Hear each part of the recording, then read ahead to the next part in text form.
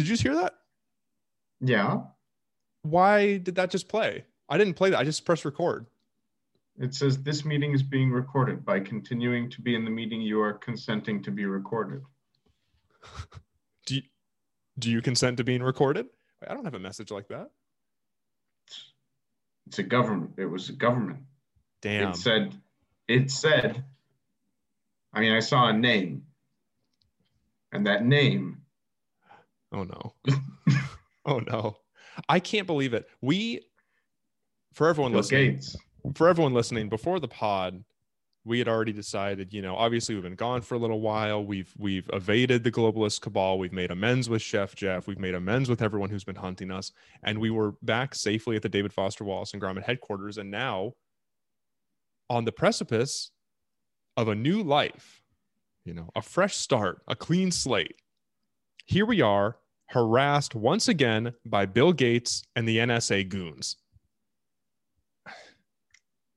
Everyone, welcome to David Foster Wallace and Gromit. My name is Jared. With me as always is Steve, here to discuss David Foster Wallace's seminal classic Infinite Jest, as well as culture at large and a novella, a short story, even sometimes a novel of our choosing, and as our supplemental material. Steve, forgetting the misfortune that has just befallen us here in media res, what are you thinking? How are you doing today? Oh boy. Turn up the volume or the gain or something. Hey guys, we're back. I think that's about right. Everyone, we're back. They couldn't pay us to stay away. We had to get this podcast off.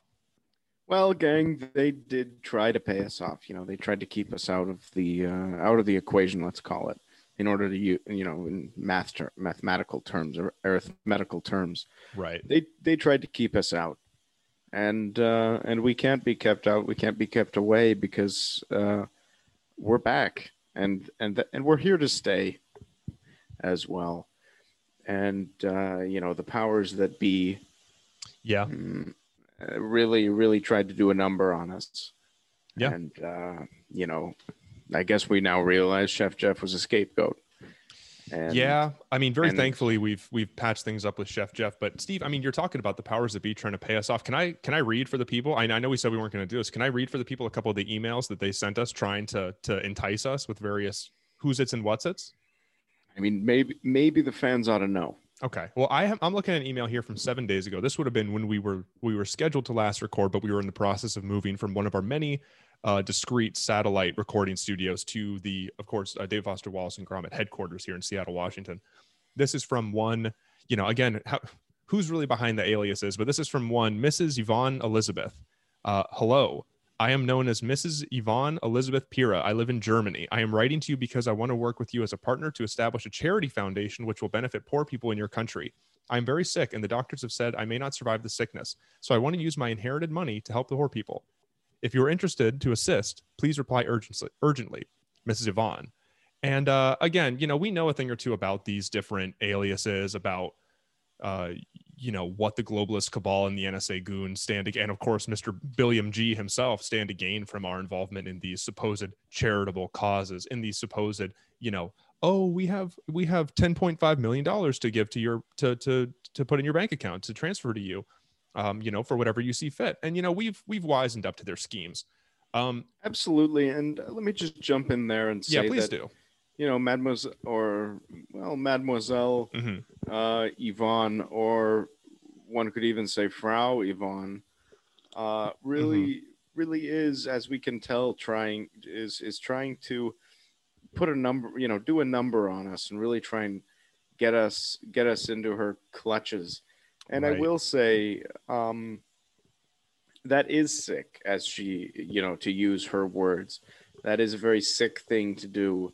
And I don't mean the cool kind of sick that kids, that skateboarders use. Right. I'm talking about sick as in diseased. And that it is the disease that is following us. It is the global plague.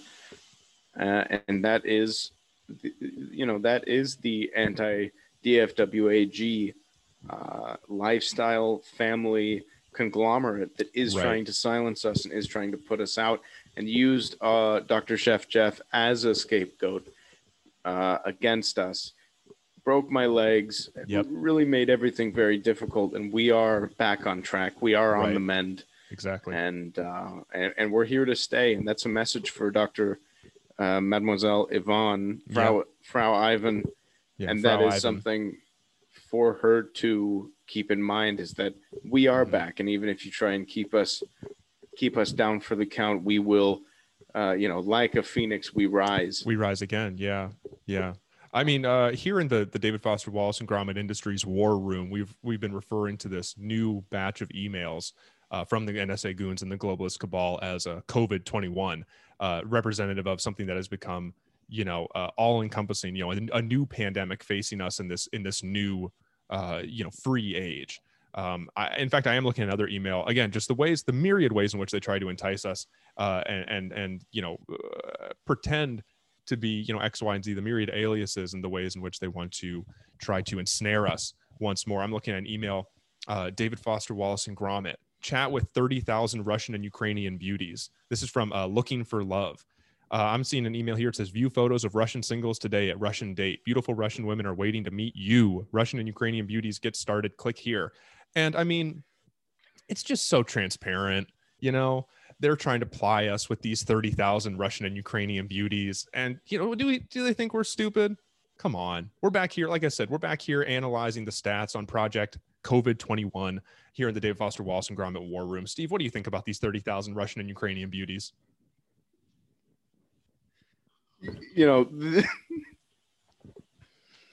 You're beside yourself. I know. I get it. I understand how tempting these 30,000 Russian and Ukrainian beauties are. I mean, that's why we have to stay strong in the face of the NSA goons and globalist cabal. Absolutely. And maybe you can share a little bit, because you are more so of the resident expert, but maybe you can share a little bit of insight in terms of the movements of anti-communism and keeping out the Reds. Yeah.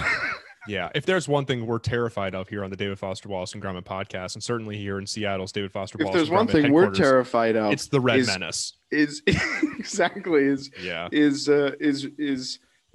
supposed business opportunities with 30 KGB operatives, Russian and Ukrainian, but really what it is exactly they are KGB operatives, and they will be disguised as our beautiful Russian business partners or Ukrainian business partners, when in fact we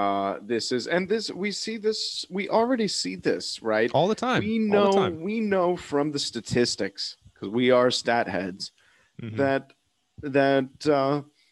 if I'm not mistaken, a couple of our 1-star reviews come from Russia, in fact, and this could very well coincide with these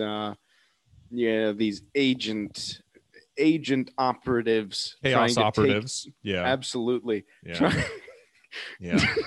trying to take down the David Foster Wallace and Gromit family lifestyle, which is something we're rebranding to, which is something we're very proud of. And they are trying to take down the free community, the free press, of David Foster Wallace and Gromit. I mean, look, we've been a lifestyle brand for some time now, between baseballstats.com, our various business ventures, our collaborations, and the Trend Report. And here in the War Room, when we think about the efforts to thwart this lifestyle movement on behalf of COVID-21 (parentheses the Red Menace), chilling, truly chilling. I do have one more email, and this is of course from Bacco Broker Portal. Subject line, partner with us.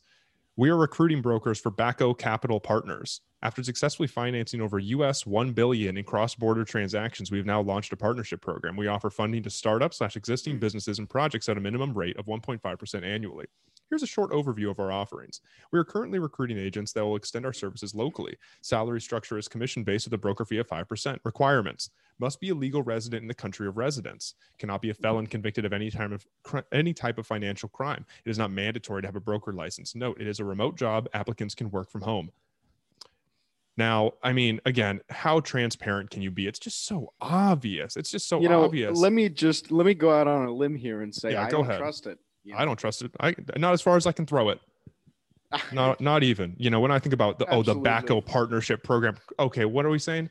$1 billion in cross-border transactions. Oh, cross-border transactions. I mean, they're rubbing it in our face. It's directly referential of our work with not only Operation Greenland and the sort of Faroe Isle Denmark connection, as well as the Netherlands, Romania, Dracula Symposium, and some of the work that we were doing in spite of and in rebellion against the NSA goons, Billiam Gates himself, and those who seek to do us harm.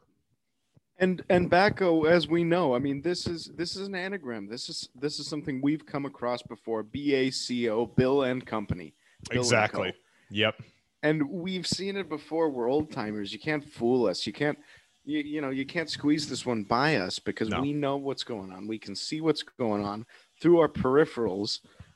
We do have 360 vision out of all three of our eyes, and so to think that some of these scoundrels, hooligans, and swindlers are out there really trying to do a number on us really does indicate the forces that we are up against, not only us, but those who are listening. Yeah. And those who are listening should realize that this goes a lot farther than you and me and you, whoever's listening. It goes greater and beyond. And this is something, I'll just give a little teaser into some of our newest segments, but this could be connected to global warming. Right. This could be, or our efforts in global cooling, as we've explained. Absolutely. Before. This very well could be connected to the Chiquita Corporation. Right. This could be very well connected to Monsanto and the Del Monte scandal that we are unfortunately far too intimately familiar with. Currently embroiled in, yeah. Absolutely. And so these are things to keep in mind when listening to this podcast. This isn't just about having fun. Right. This is about the real problems. Yeah, I mean, we get emails all the time that we don't read because we simply won't stomach that kind of hate mail, but accusing us of using our platforms as public intellectuals to just further the agenda of the coastal elite intelligentsia. And really what it comes down to is we're not just public intellectuals. We are dangerous men with dangerous ideas and dangerous ideas that stand in the face and in rebellion of the globalist cabal. And we will not be silenced for our dangerous ideas. And, I think we've explained it before, but this is certainly a freedom of speech type podcast. And one that we are doing through staunch opposition of both the last administration and the current one, as well as some of the again, chaos operators that work within it. Steve, I do have an email here actually from Chef Jeff, from a longtime fan of the show, listener, someone we have a rich history with, and someone who is now, of course, a member of our, let's call it, global network of David Foster Wallace and Grommet operatives. Let me go ahead and share the screen with you so you can get a sense of what we got going on over here. Okay. This is an email from Chef Jeff. Here he is. We were looking at the subject line, promo code Dank Summer Vibe for 50% off. Now, of course, this is in reference to the Spray Bernay product offering and the Capotane hats. The Capotane hats that we will be rolling out eventually. I really do love the tip of the hat to our. Yeah. Do you love this? What Chef Jeff has included, and I'll explain this for the listeners, is a photo of us at the last, of course, we've been here in the David Foster Wallace and Grommet permanent headquarters, satellite headquarters, we've left the satellite headquarters and now in the permanent headquarters again in Seattle, Washington. And the photo that Chef Jeff has sent us, it's titled "Eat My Butt, Marky M PDF," of course, referencing some of the libelous accusations leveled against Mark McGrath, but. It's a photo of the three of us from the last time we were all together, just after the move here to the permanent headquarters when we invited Chef Jeff back into the fold, of us holding hands with Chef Jeff on the dock of the bay, as it would be, as we explained before with the Spray Bernay. Dock of the bay with the Spray Bernay, Chef Jeff, just the three of us having a great time. Steve, what do you think of this image that Chef Jeff has sent us? It brings back good memories of that time where we met up and made amends with the good chef himself. Yeah. And I appreciate all the attention to detail. There is a very nice highlight to the Spray Bernay from Ocean Spray, which is something. Yeah. It's an opportunity that we're very excited about, and that is something that is up and launched live starting May 1st. So if you listening have the chance to go check that out, that is oceanspray.com/DFWAG to get 50% off. Yeah. And you can use also additionally the promo code Dank Summer Vibes, and that is really a fantastic opportunity. And we appreciate the collaboration with Chef Jeff and the myriad of brainstorming sessions we've had with the good chef in order to develop the product lines that we have. And I can just tell you guys that are listening, we've got some really fun ones coming out soon, and I think you guys are going to like it. Yeah. Let me just tell you, Spray Bernay for me is just the beginning. It's just the beginning. Yeah. Don't give them too much now. Don't give them too much now. But remember, use our code. It's oceanspray.com/DFWAG, promo code OK4May or O4M. And that's going to benefit us directly. And this is sort of a partner program that we've established with Ocean Spray. And if you want to help Chef Jeff exclusively in the field, that's why he threw his little plug out there, using code DANKSummerVibe for that same 50% off. That's going to be going, that kickback will be going directly to him. That's going to help him in some of his more transient nomadic efforts on behalf of the David Foster Wallace and Gromit Industries conglomerate, as he, like we do here, stands to lash out and rebel against the globalist cabal. And, any funds raised, of course, benefit that directly. Same with our NFTs through OpenSea.io. Remember to check out the David Foster Wallace and Gromit Bail Fund. It's now sort of the Resistance Fund, the David Foster Wallace and Gromit Resistance Fund, moving into 2021, the rest of 2021. Steve, I want to talk a little bit about, actually, while we're being so candid with the listeners. We've explained a little bit what's going on, where we've been and where we're going. And again, gone are the days of Operation Orangeland, Greenland, the Dracula Symposium. I mean, this is no longer a political turmoil podcast. This is sort of we've returned, like I said, to more literary focus here at the Dave Foster Wallace and Gromit headquarters. And as part of that, I want to give a deep apology to all the longtime listeners, to specifically your Damon Moneys, your Skibs, your Abner Abdeals. People who have been with David Del Monte. You're Dr. David Del Monte. People who have been with us from the very beginning, and of course Gustavo. People who've been with us from the very beginning, because I've noticed, recently we've talked about this a lot, but recently my feud with Apple has come to a formal end. They have updated our analytics. They have accepted us back onto the platform, back with open arms. Me and Tim Apple, we patched things up, and I received some troubling news. I saw that our listenership down 47% over the past 60 days. I saw that our conversion rate of actual people who went from clicking on an episode to listening to more than 5 minutes. I mean, I think the the retention rate, as it would be, was something like 30% of people who started an episode listening through to the whole thing. And it hurts. Commitment problems it hurts these days. Real lack of commitment on behalf of the listenership. So I'm disappointed in our Dutch family, our Romanian family. Well, but here's the thing. I for that I wouldn't apologize, but I will apologize for a couple things that might have been a contributing factor. Rather, one, the globalist cabal. We don't know if the signal's even been getting out. We release. I mean, look, people who listen know we listen. We release 4 episodes every day. Week. Yeah, sometimes every day, sometimes 4 a week. We try to keep it to an absolute minimum, 4 a week. I read 1 book per day. We're cranking these out, and we record it. I mean, look, you're listening to people who Time Magazine called the hardest working podcasters in the biz. And if these episodes haven't been getting out to people, if people are only listening to, at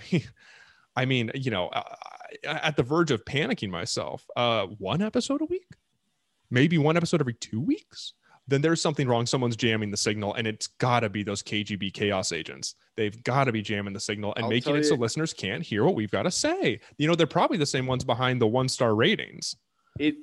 See, that's what I'm saying. I'm thinking it could be the KGB. It could be the KGB working in tandem with Baco, which is Baco.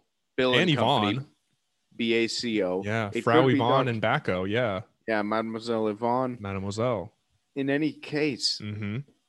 we need retention. Yes. We need those numbers up. We need the numbers to skyrocket. Yes. So if you've made it this far into the episode and you're thinking about clicking that red X, let me tell you, KGB will come knocking on your door if you do. So I would be very, very careful. Hold on now. KGB come knocking at their door, giving them a $500 cash prize, saying, "Thank you so much for turning off that podcast." But don't be fooled into thinking that we don't have operators in the field as well. That Chef Jeff won't become that. You press that red X. You press stop on that podcast. You hear a little at the window. Who's that? You turn around, you see a shadowy figure going like this, being a little peeping Tom at your window, and it's none other than Chef Jeff. And that chef's hat, he's soaked. It's pouring down rain. It's pouring down rain, and he has his hook hand and he's tapping on the window. Absolutely. And it could be worse than a peeping Tom. It could be a peeping Tim, as in Dr. Tim Apple. Exactly. Yeah. If you think that we don't have Tim those Apple and analytics Chef up. Jeff, look, we gotta keep our hands clean. I'm of sound body and mind. You know, my conscience is clear.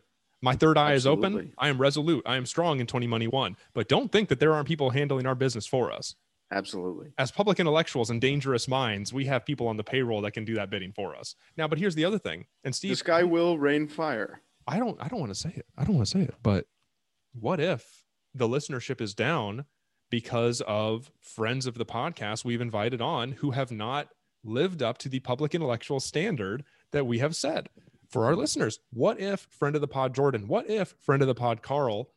You know, people hear them and they go, whoa, whoa, whoa.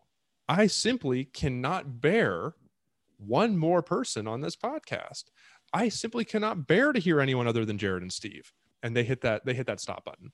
You know, I will say the pattern is pretty convincing in terms of when the listenership went down. However, I will not be so quick to shift the blame from those we know in the sphere of public intellectualism. Yeah. And, you know, sort of cafe society. Absolutely. To shift the blame from cafe society a la Sweet Paris, a la Parlez-vous Français. A la bonjour and bonsoir. Bon chéri. Bonjour, bonsoir, bonsoir, and also bon chéri. I wouldn't dare to shift the blame from those we know. No. Or to those we know from the globalist cabal. BACO and Bacco. KG. I've got two words for you. KGB, Bacco. KGB Bacco. KGB, What do you think of that? Yvonne, Bacco.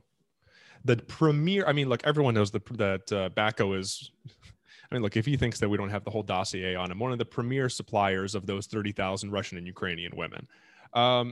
And Microsoft products. And Microsoft products. So, I mean, I certainly wouldn't want to put the blame on our good friends Carl and Jordan. But I just have to wonder. I have to wonder if maybe people weren't ready, you know?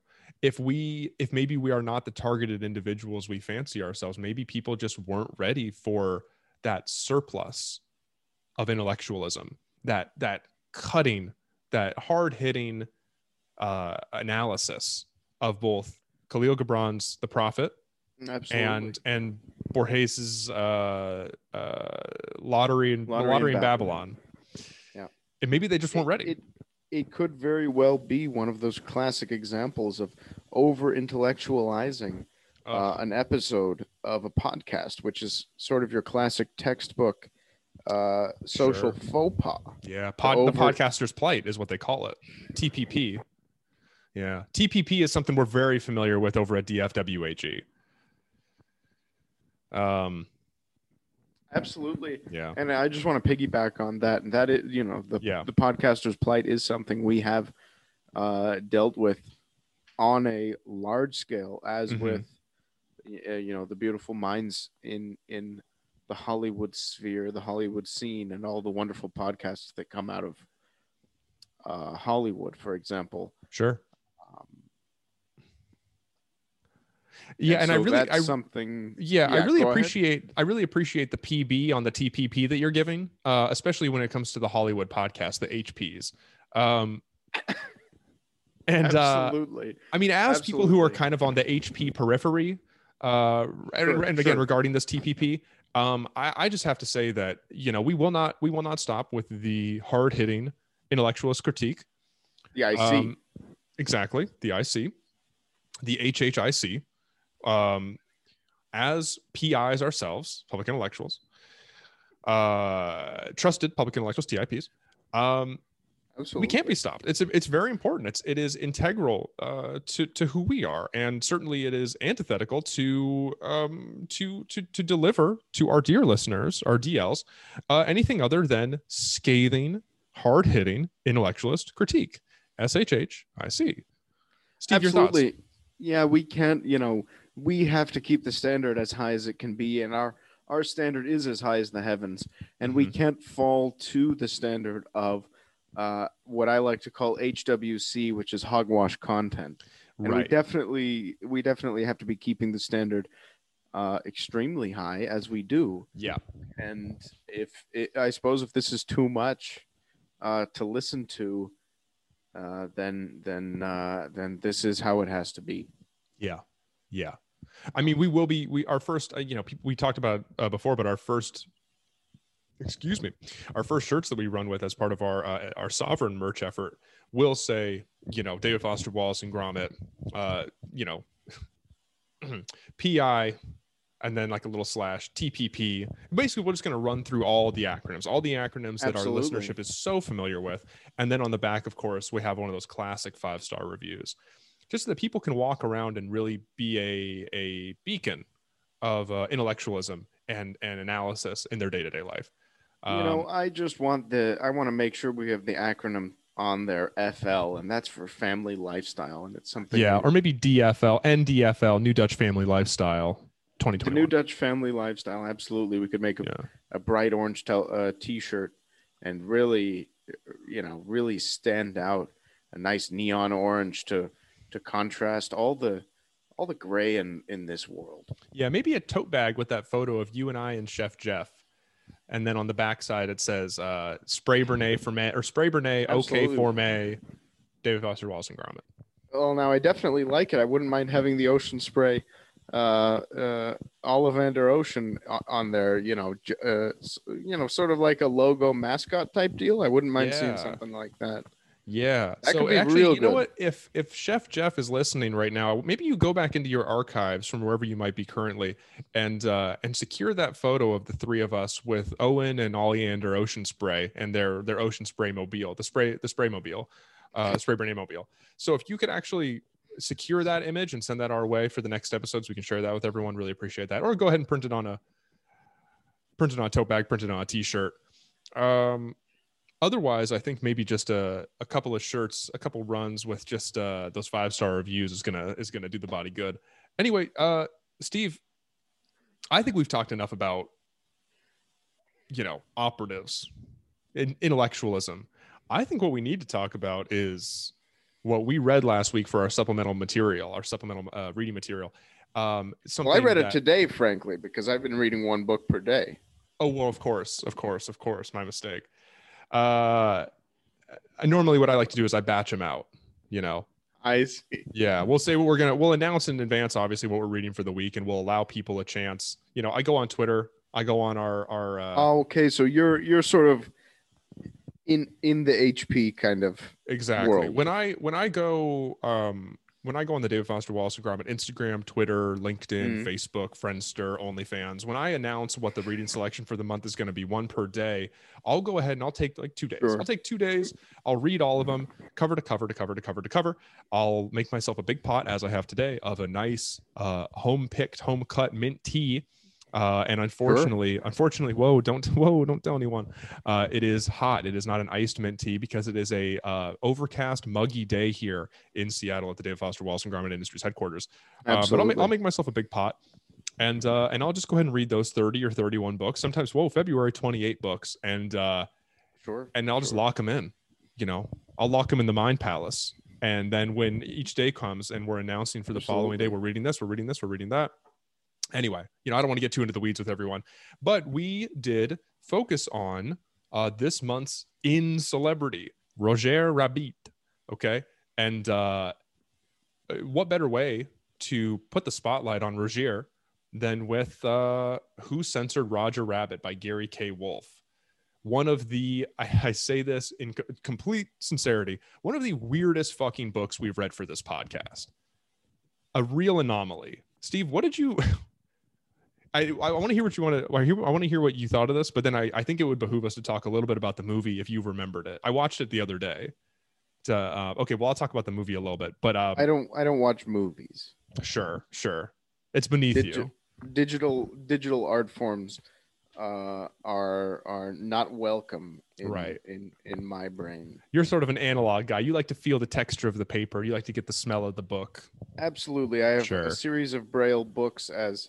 Right. Yeah. I'm not sure if anyone else is aware, but my run-ins with Chef Jeff and BACO the organization, the corporation, did leave my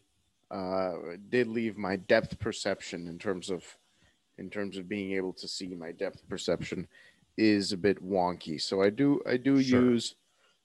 read Braille books with my eyes, but I have to hold them very close in order to see the words. Exactly. The Braille Exactly. words.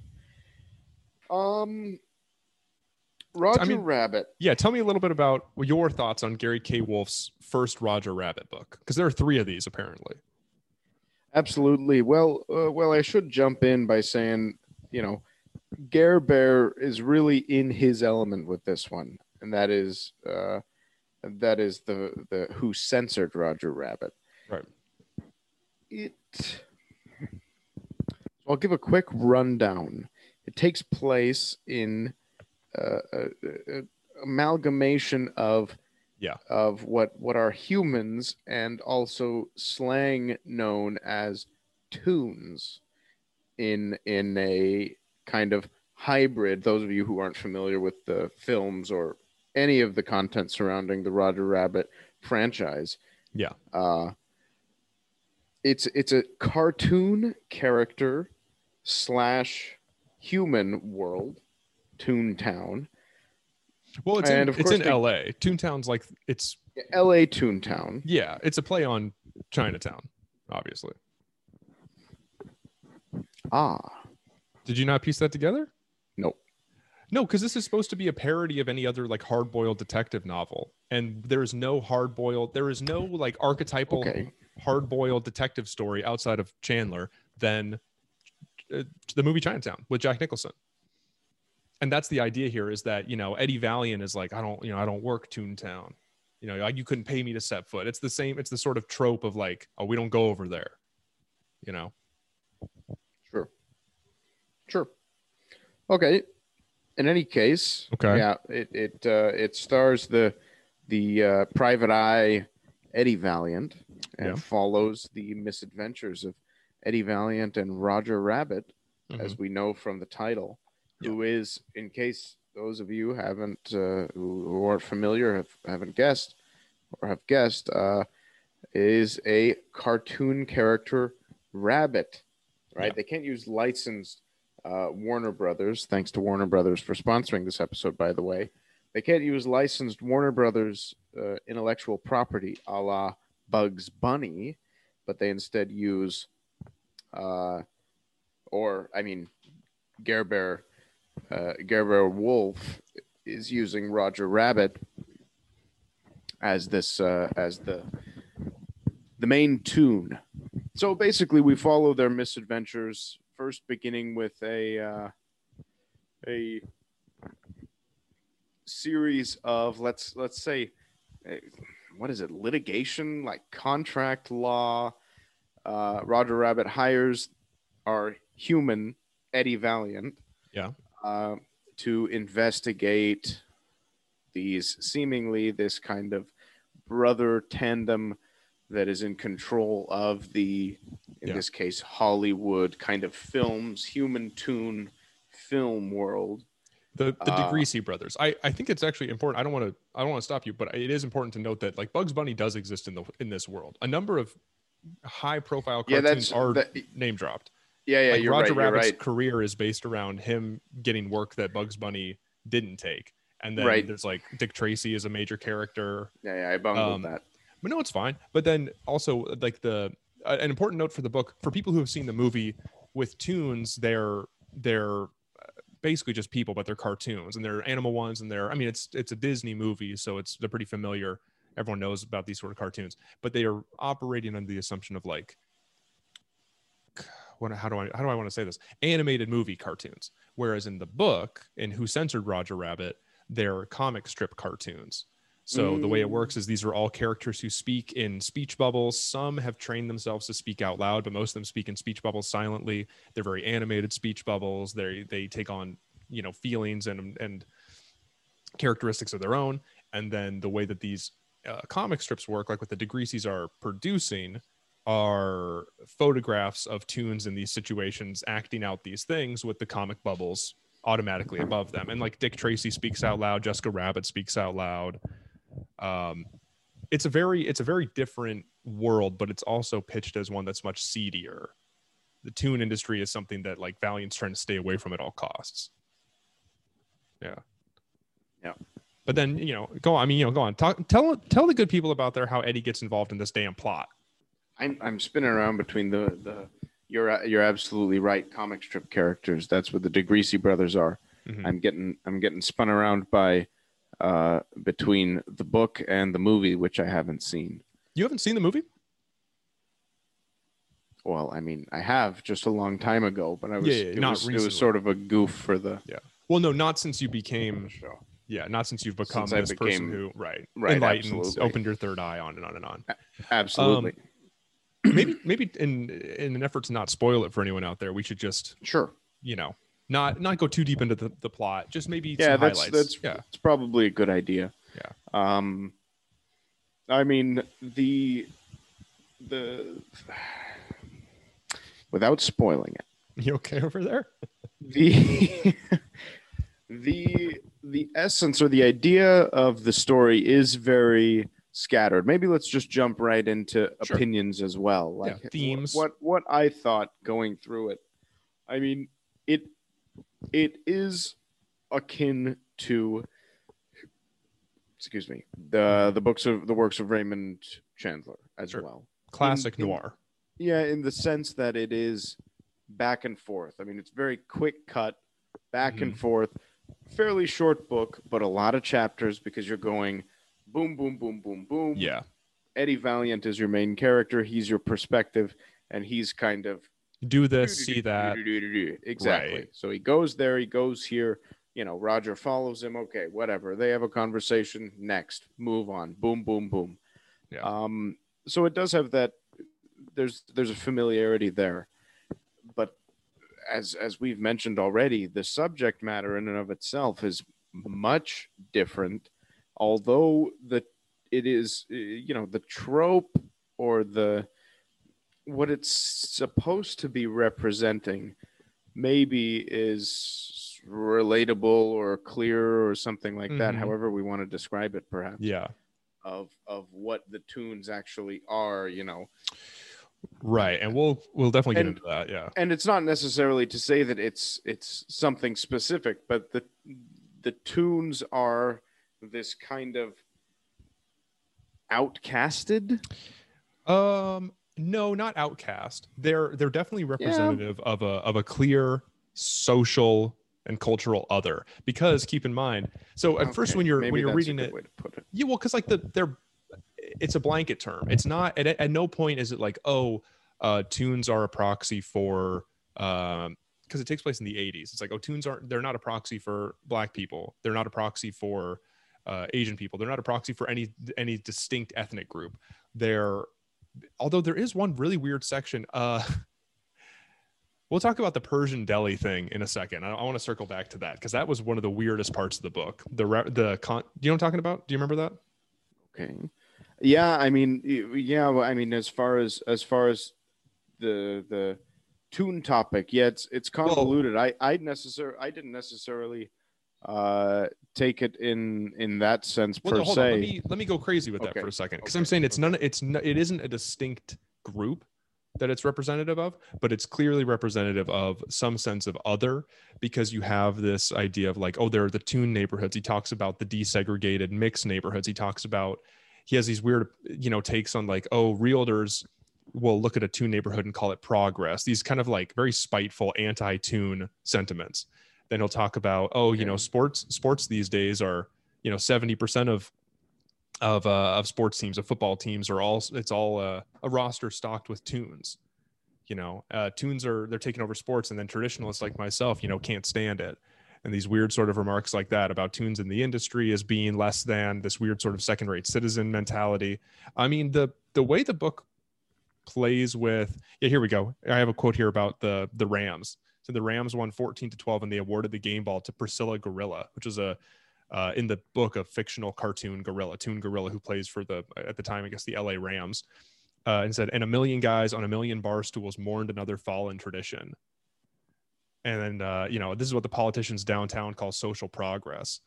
And it's weird reading this because at a certain point, it feels like he's talking about tunes in tandem with the way he talks about like a changing Los Angeles, because that's a major theme too, is like the modernization of Los Angeles. That Eddie Valiant, that the private detective agency that he works within and his practice, and even the cartoon strip kind of industry is anachronistic, that the modernized Los Angeles is leaving all this in the dust. But you can only sympathize with it so much because it's also addressed with like his resentments for tunes in general, for them in his neighborhood, for them around him. And then, you know, and like I said, the entire time you're thinking, oh, it's this sort of otherism, but it is very bitter and resentful. It's kind of like that sort of strange, nebulous racial theme in Farewell My Lovely, although that is a little more defensible as being a product of its time, not like 1985. And then you have this whole weird kind of interstitial C plot where he's trying to get this ancient tea kettle translated by these guys at the Persian deli who he keeps talking about them being stinky, talking about them eating camel and stuff. And it's like, what the fuck is going on here? It's not, I mean, here's the other thing. It's not a fucking kid's book. It obviously became Who Framed Roger Rabbit, a Disney movie. And the movie is vastly different. But the book reads like... The movie's a kid's far book. and away. Or at least approaching. Whereas this reads like YA, but a YA pastiche of old detective novels with extremely... suggestive and embittered and kind of like it's just very dark themes, but not presented really in an adult way. So it's kind of like, is it a bad detective novel where the author is showing too much of his hand and you don't want to see it, or is it a parody? And if it's a parody, why is it so bitter? Why is it so angry? And also why is it so for a parody, why is it so nuanced? Right. Perhaps. I mean, should we talk about Sid Sleaze and what a dense character that is to unpack? I mean, maybe since we're discussing all of the things to be aware of when going into reading this book, maybe it's worthwhile mentioning kind secret of stereotypes the that bizarre are packed in. Sid Sleaze. Yeah, I mean, just kind of, you know, shoehorned. Yeah. Very, very bizarre. Yeah, go ahead and discuss the Sid Sleaze bit. Well, I was going to say before even that, I was just thinking about this. It's weird looking at all the characters because Eddie's painted in the end to be this sort of, moral paragon because he took Roger's case, even though he knew, spoilers for everyone out there. Sorry. Even though he knew Roger was actually the killer, he was like, I'll defend, I'll defend you. I'll figure this out. And the ways in which Roger is in the story and is also dead in the story is too convoluted to really get into this. It's a pretty thin element of the story, but Jessica Rabbit, the doppelganger, thing's weird. It seemed like a cop out, or not. I mean, again, it's the first one of these books. I just don't really understand how this got optioned for a movie. But no, so like Jessica Rabbit in the movie is, her morality never comes into question. She's Roger's foil. She's his faithful and dutiful wife, and then she's like a sex symbol, and it's just kind of like a comedic element of it, while also being one of the like central heroes of the movie. Sure. In the book, here, much more sexualized, way more sexualized somehow, despite it being a book, way more sexualized. An ex porn star. Yeah, exactly. Yeah, a subject star and adult entertainment. Well, and then also like much more villainous. But not in a Chandler way. That's what's weird, is that it doesn't feel like a rip or a parody of a Chandler thing. It's this, or just as a proxy for pulp noir. It's this much stranger dynamic of like, some characters say she was reluctant, she was forced into pornography, or she was reluctant in some way. And then some are saying, no, she was all about it and she wanted to get back in, and Sid rejected her. And it's like, her sexuality is the only aspect of her character. Her venom and her sexuality And I mean, I don't know that it only matters, I guess. I mean, in the even grand Carol Masters ended up being a villain kind as of well, a grifter. a grifter. Yeah, Yeah. Well, that's what I'm saying. These two characters on their own, it's weird to have two female characters. They're both central villains, but weirder when you consider that the big bad at the very top of the whole thing, or one of them, Our Toons. are Toons. People who have Toons who have found a way to convince others that they're human, which that's a lot to unpack. We can't even really. I don't even want to begin to touch that. Yeah. And then the character of Sid Sleaze, who is actually Sid Baumgartner, who is walked in on this very openly Jewish pornographer who's walked in on in women's clothes, and he's like, "Oh, it's not for my benefit. It's so no one can." Drag. Yeah, in drag, and it's like cue a very very kind of bizarre sequence regarding that conversation, and like I said, as I described my initial description of, it's very snapshotty. It's very boom, boom, boom, boom. Yeah. It's hard to keep track. It's hard to unpack everything. Well, and there's some things you just don't want to unpack. Like I jotted down. Do you remember the Pilgrim thing? Yeah. Yeah, I jotted down that because it's like in the fiction of this book, there were the European settlers who came to America, but there were no Native Americans. There were Toons already living there. The Native Americans, the indigenous population in the Roger Rabbit world were two Native Americans, and they had the first Thanksgiving that way. And it's like, it's like the Toons pretending to be human, knowing everything we know about how Gary Wolf has designed the Toon identity. And it's like, what the fuck are you trying to so what are you saying with this book, man? It's weird. It's so weird that this became a movie. It's so weird that Disney was like, hell yeah, we love it. Though. No, right. This didn't become a movie. They licensed basically three names: Jessica Rabbit, Roger Rabbit, and Eddie Valiant, and that's it. Everything else is different. Yeah. Right. Yeah. The movie's cool as shit. The movie's great. Yeah. No, everything's different. Well, because also in the movie, it's it's just so strange. I mean, I don't know. Okay, let's just talk about style. Let's talk about style and maybe who this is for. Also, by the way, I do want to mention the original book cover. If you read this via PDF or whatever, look at the original book cover. Like, it's also super bizarre. It's that like very, very dark backdrop. Oh, with like a live rat, like a furry suit rabbit. Yeah, like a big furry suit rabbit looking at Eddie Valiant as if it's kind of a mirror shot, and they're looking at each other like they're looking in a mirror. Yeah, and it's this super bizarre, like, original cover, and I guess it was intentional. And there's even on the Wikipedia page, there's something about the cover. Like the original cover, and if they changed it and whatever. The author is in it.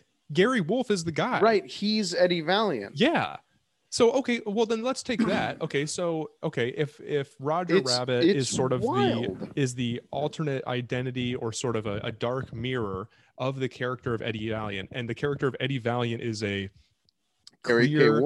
clear proxy for Gary K. Wolf, a thinly veiled proxy for Gary K. Wolf, then is this not his, and knowing what we know about Toons in this world and the way that Gary sees them, is this not his like manifesto? Well, I mean, you know what I mean? But not if Roger Rabbit is the mirror of Eddie Valiant, the Toon mirror. Well, no, because I'm saying that the Toon mirror of Eddie Valiant is this like villainous, conniving rabbit, and Eddie is doing his best, or Gary is doing his best to evade the darkness within himself, the darkness that he is representing through, the otherism in society. Roger Rabbit. Which is like, what the hell is that? What does that mean? I don't know. I don't know if I could really recommend this book other than just like a sociological study. It's so weird to read. It's so strange. It's not necessarily a fun read because, again, it feels like YA. Yeah, it's and at the same time, it is tricky to follow. It's scattered. It's, it's nuts. Yeah, it's real loony. It's pretty loony. It is loony. Yeah, I don't know. I mean, who do you think something like this would be for? I have no idea. I would say maybe. I mean, look, if I was a third party and knew you and I would probably recommend this book just on the face value of like, oh, it's weird. You should check out this weird thing. If you're interested in a weird thing that you can read in like 2 hours, I would say check it out. That's true. But I think it's really important to know these things going in, kind of like what we did with reading Chandler, where we knew some of the, I guess now anachronistic prejudices and what hard-boiled fiction looks like. What makes this, again, like I said, an interesting study is that it was published in the 80s. Not that prejudice and stereotypes aren't evergreen in society, but it just feels so out of place in time, and not in a way that is fun, not in a way that is a parody, and not in a way that is a send up, a literal or excuse me, not a literal, a legitimate send up to hard boiled fiction. It feels very singular, and maybe that's its weirdest quality. Sure. Yeah. Gary snapped on this one. We got to read 2 and 3. I mean, maybe this is something for any listeners that like pulp, noir, detective type stuff. I mean, but in that sense, it's not a detective story, right? No. So the actual case itself is like contract law, and then it kind of spirals out into this. I mean, you mentioned the tea kettle. It spirals into this just Zane brain kind of asinine stuff. Low stakes. Exactly, low stakes, like kind of weird. Like, why does Eddie care so much? Yeah, why doesn't Eddie just go home? And again, I mean, maybe it's because Eddie and Roger are they see each other in each other, or they see themselves in each other. And Eddie is Gary, and Roger is a world that he's both embracing and complicit in and raging against. But it doesn't excuse what he seemingly thinks of the world if that's what he's raging against. Yeah. And it's just, it's not. You know what? That's what makes this book so weird. Is, again, like I said, it's very singular in its like ideology, and its presentation. But it also isn't fun to unpack, because the deeper in you get to know a little too much about Gary, and I don't want to know that much about Gary. Anyway, it's wonky donkey, that's for sure. It's loony, and it's a little toony. It's zany, it's wacky. I'm not going to go so far as to say it's just regular racist, but it is just weird as shit. And I wouldn't. Let me tell you right now, if I bumped into Gary in real life, I'd have a couple of questions for him. I'd say, I gotta know what your intention was here, bud. I really wouldn't mind doing a deep dive into seeing if Gary Wolf ever did any interviews. Well, let's have him on the pod.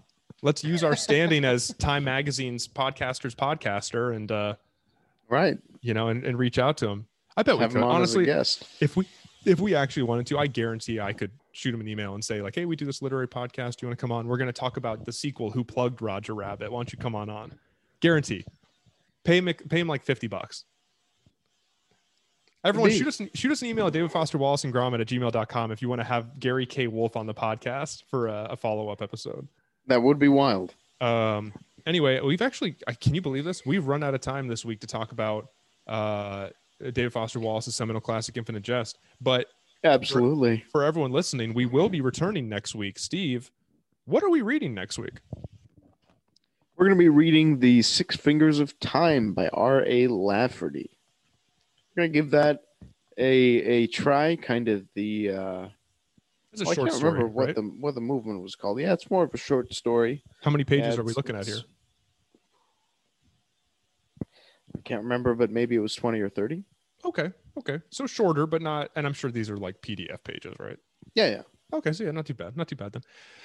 Yeah, so it's not too long, but we're going to take a look at it. It should be pretty dense from what I know of R.A. Lafferty. Though I haven't read this one. He also had some pretty wild, hard to understand type stuff. So the shorter the Sure. better in this case, in my opinion. Okay. But let's just give it a try and see what we can see. Okay. All right. Well, for everyone listening, be sure to give us a 5-star rating on iTunes and or Apple Podcasts and Spotify. Be sure to subscribe. Like I said, our listenership is down. We need that listenership back up. We want to hear from you. Shoot us an email, davefosterwallaceandgarmin@gmail.com. And I guess we'll see you next week. Bye, guys.